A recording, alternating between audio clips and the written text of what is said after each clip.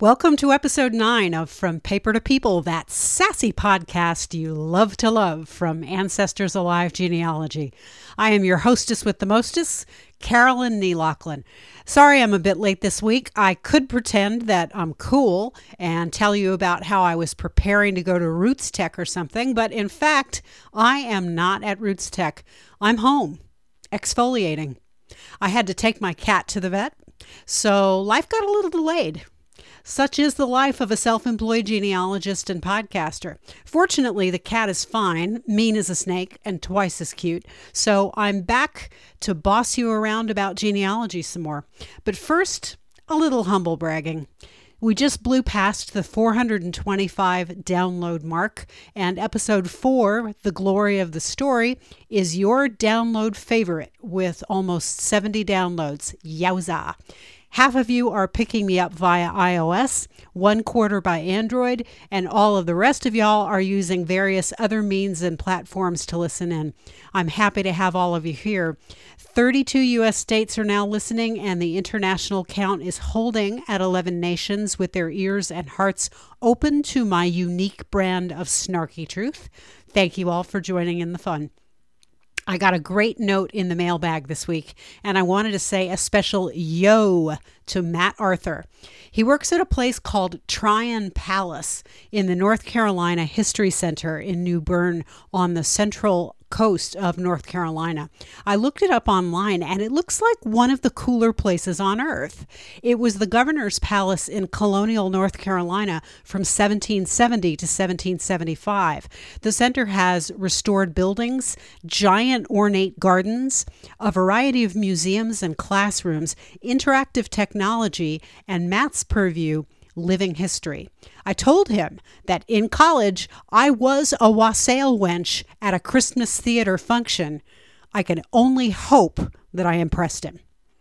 Being an OCD researcher, I also Facebook stalked the place just a little bit, and I got to see brief outlines of all the employees. What a cool group of people. So I wanted to take this opportunity to shout out a big hello and thank you to Matt for his support and for making me aware of Tryon Palace and the North Carolina History Center. It sounds like an amazing place to work, and the number one reason I need to take me a road trip down to the land of my Pike, McGregory, Blocker, Wisner, Overman, Bellman, Collins, Hendry, Hedgepeth, Moreland, and Davis ancestors. Join Matt and add heft to my mailbag. When I get enough intriguing questions, I'll do a mailbag episode. Here's a question for you. What would you like to know about genealogy, big or small, that you've always been afraid to ask? You can call and leave a voicemail, message me on Facebook, DM me on Twitter or even Instagram, or use the contact form on my website, or you can even just email me straight up. I'll give all those contacts at the end of the show, and I really would love to hear from you. This week, I have to confess to some confusion. The more I sit here yapping into a mic, the more I find I actually have to say. So I've been spinning out for days about what to discuss next. That confusion actually inspired this episode. The little voice inside my head said, get back to base. So this week, I'm talking about the advantage of simplicity. This episode is Keep It Simple, Researcher, One Life, One Tree. It is really, really a bad idea to make separate tree files for each of your parents. I feel very strongly about this too, surprise. So yeah, I may get a little bit harsh. Lately, I've been reading or encountering in person a bunch of questions about how to structure trees in Ancestry, where we do all of our research because we don't want to screw up family search, right? Right. One version of the question involves simple trees where the home person or the person from whom the trees go backward knows both of his or her parents.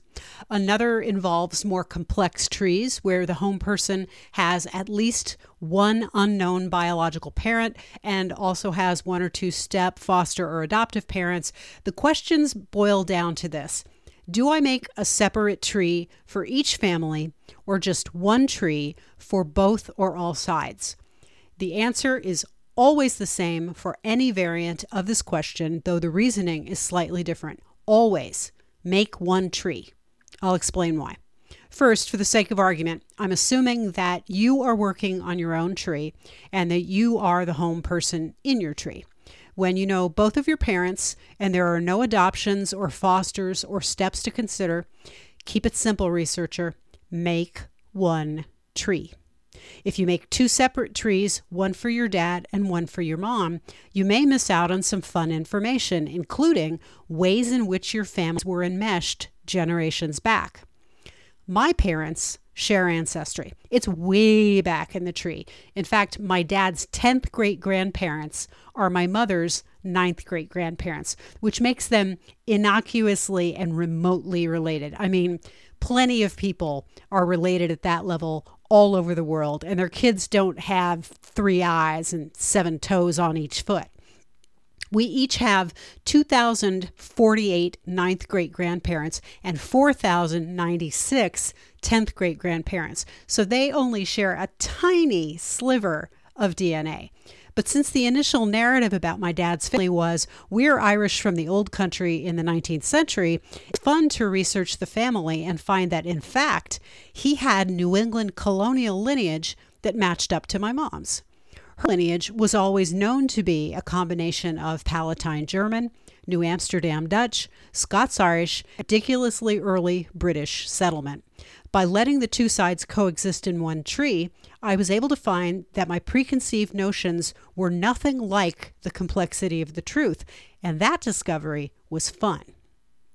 Here's another point. My dad has a female first cousin. Let's call her Kitty. Her real name's not Kitty, but to protect the innocent, let's say that it is. His father and Kitty's mother were siblings, okay? That's how they're first cousins. I was surprised to find, however, that Kitty is also my mom's fourth cousin. And Kitty's kids are both my first cousins once removed and my fourth cousins once removed. Kitty shares paternal blood with my mom and maternal blood with my dad.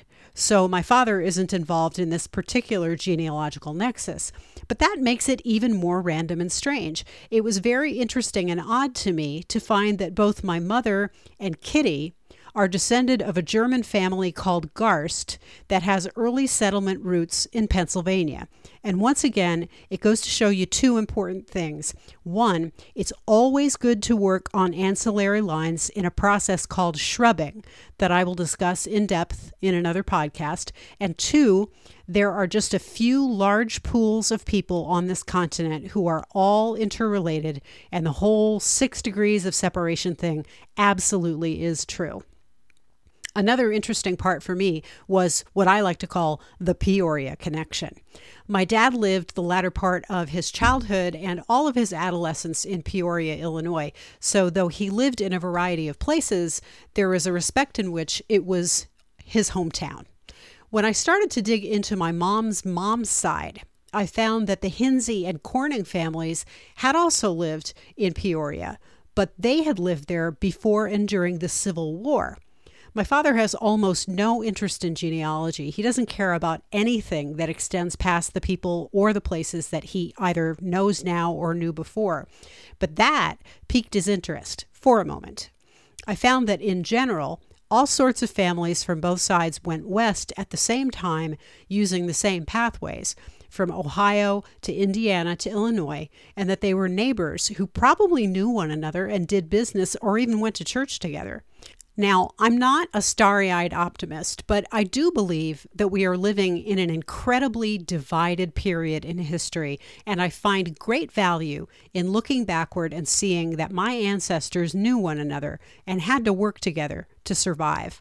While I could have seen that by taking notes and going back and forth between two tree files, it was easier to look at one pedigree or family group and make the connections from memory because it was all in front of me at the same time. Also, when I'm working on my tree in Ancestry and come across a name or couple with dates and places that sound familiar, all I have to do is go out to the picture version of the tree, the pedigree or the family group, and go to Find Person and look at List of All People to see if that person or those people already exist in the tree.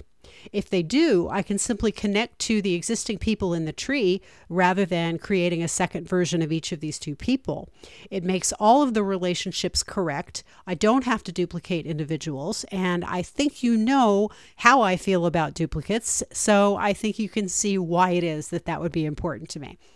But the most compelling reason I can give you for running both sides of your family in one tree occurred in my client Dee's tree. Her name's not really Dee, but to protect the innocent, let's just say that it is. Dee had some family stories going into the process of building her tree, but not a lot of deep knowledge of her ancestors' activities. One story she had was something that her father used to say. He'd rank on her mother a lot, saying that her mother's people were really country, implying, I guess, that his people came from a town or city and that somehow this made him superior. It sounds like some bunk to me, but whatever.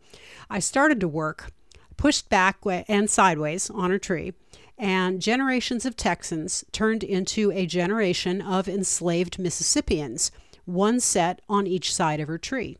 She didn't know that her father's family came from Mississippi at all, but they did. I found that her maternal second great-grandfather and her paternal great-grandfather were both freed by Union soldiers after the siege of Vicksburg, so they were both enslaved in the same place at the same time. So much for his people being somehow different or better than hers. But here's where it gets really good. These two men served together after their emancipation as volunteers in the 53rd U.S. Colored Infantry, one in Company G and one in Company C. She had no idea that anyone in her family had served for the North. She didn't even know what generations or individuals had been enslaved. And as it turned out, two men who served together, albeit in different units, would one day be joined by the 20th century marriage of their descendants. And it would have been harder to juxtapose these two men and their military service if I had been working two separate trees and had discovered the two separate service records completely independently of one another.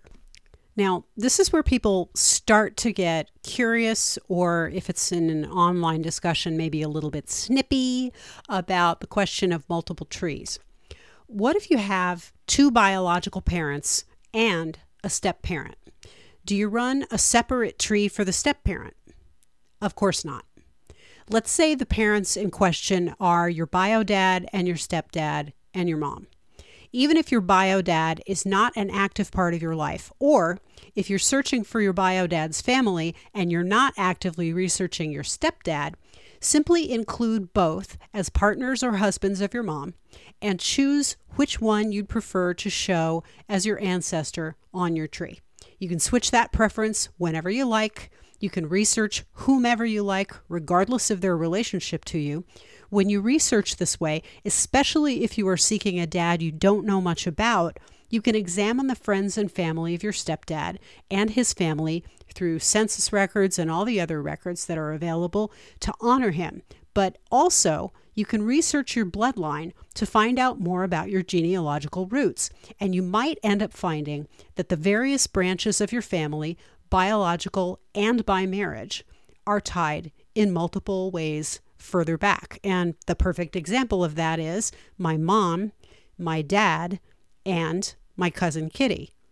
Kitty and my mom never expected to be related, but because I did all of that work on both of them as individuals, I ended up finding their tie.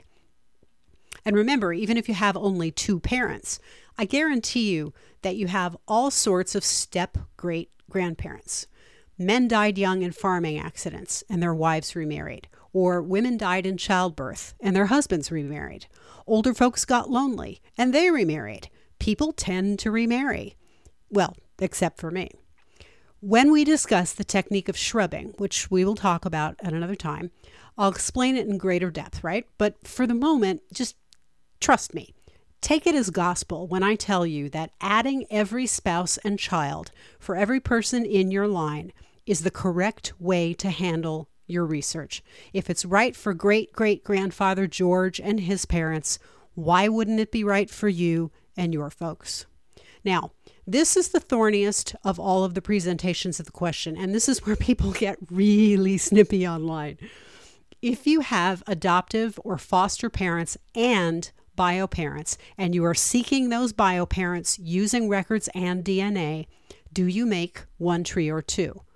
The answer is still the same. One tree. Remember that this is your tree, and for different reasons, these people are all your family. Therefore, they all belong in your tree. Simply go into Edit, then Edit Relationships, then add both sets of parents and indicate which mother and father you want to be your preferred parents. If you're researching your bio parents, make them the preferred. You can still research your adoptive or foster lines. You can even switch back and forth between the two. But when you get your DNA tested and you attach the results to yourself, and if you're lucky, you get other relatives' DNA tested and you attach those results to your tree, the overall family tree will reflect your findings thus far and enable you to work with DNA cousins to find your parents and their biological and genealogical ancestors and ancillaries.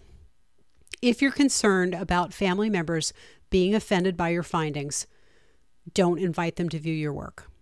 I know that sounds cold, but it's your work, by you and for you. Genealogy is full of secrets, and families are full of secret keepers and people waiting to be offended. I have a cousin who sends out a monthly newsletter of his findings, and in this way, he reaches everyone with all the latest research news without them having to get onto MyHeritage and view the ABCs of his work. They can read the letter carefully, skim it, or delete it altogether from their email. It's all there for them to do with as they wish. I think that's a great solution to inviting folks into the work without upsetting potentially unsteady apple carts. These personal and family problems and issues are hard to navigate. I am not minimizing that, and ultimately, no one can tell you how to navigate them. But you have to keep your eye on the ball. You're using the historical record and science to find the truth. You can't let other people's nonsense get in your way, and you must not, let anything keep you from using best practice and best methods to find your family roots. So I'm just going to say it. Splitting trees is an inferior practice. And here is the ultimate reason why.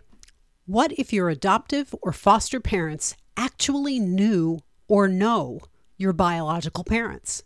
What if you were told a story about being left at a church doorstep or a firehouse as an infant, but in fact, you were fostered or adopted by friends of your bio parents, also known as fictive family? What if your bio parents aren't strangers at all? When you look at a census record, even a city directory or white pages, you can see who lived near one another at any given moment in time. And as you go further back and sideways, treeing versus shrubbing, a concept we will discuss in another episode, you can get a sense of which families lived near one another over generations, what family groups consistently and repeatedly intermarried, who migrated together from one part of the country to another. This can help you establish the surnames of fictive family, and those fictive groups might end up helping you find or might end up being your blood family. So what have we learned today? Make only one tree on Ancestry, regardless of your circumstances. Always account for all spouses and relationships that produce children at the very least, which I call shrubbing. If people viewing your tree are liable to freak out at the truth, don't invite them to view your research. Just summarize it for them periodically in a newsletter. And most important of all, for those seeking unknown biological ancestors, keep in mind that your adoptive or foster family might well know more than they are telling you about your biological family. Tracking everyone in your adoptive, foster, and fictive families might well lead you to the truth. Thank you so much for listening. If you podcast and you want original theme music like mine, email my good friend Kurt Brady at curtisbrady@yahoo.com. Tell him I sent you. He can hook you up with rock, blues, country, folk, Pretty much anything you can think of. If you have a concept or a music sample, send it to him. He writes, he plays, and he records. Would you like to ask an on-air question? I'm in the U.S., so if you're calling from outside of the country, use the country code 010, then dial 631-201-0589 and leave a message with your name, location, and question. If you're calling from inside the United States, then just dial 631-201-0589. Leave that message, name, location, question. I'll play it and answer it on air. Otherwise, you know where you can find me. I'm always here, except when I'm going to the vet with the cat, of course. I'm online at AncestorsAliveGenealogy.com and on Facebook at Ancestors Alive Genealogy. Follow me on Twitter at Ancestors Alive and on Instagram at Ancestors Alive Genealogy. If you have a request, a dispute, a book recommendation, or a question for the mailbag, and you know I love those, you can contact me at AncestorsAliveGenealogy@gmail.com. And please, if you find value in this podcast, support me on Patreon and win or earn valuable prizes. Go to patreon.com/ancestorsalive and sign up for any of 5 support levels, ranging from $5 to $25 per month. I need that financial support to keep this virtual classroom going. Have a great week. Do your research. Don't be a Jeffrey. Oh, and by the way, check in on Roots Tech this week. And above all, of course, expect surprises.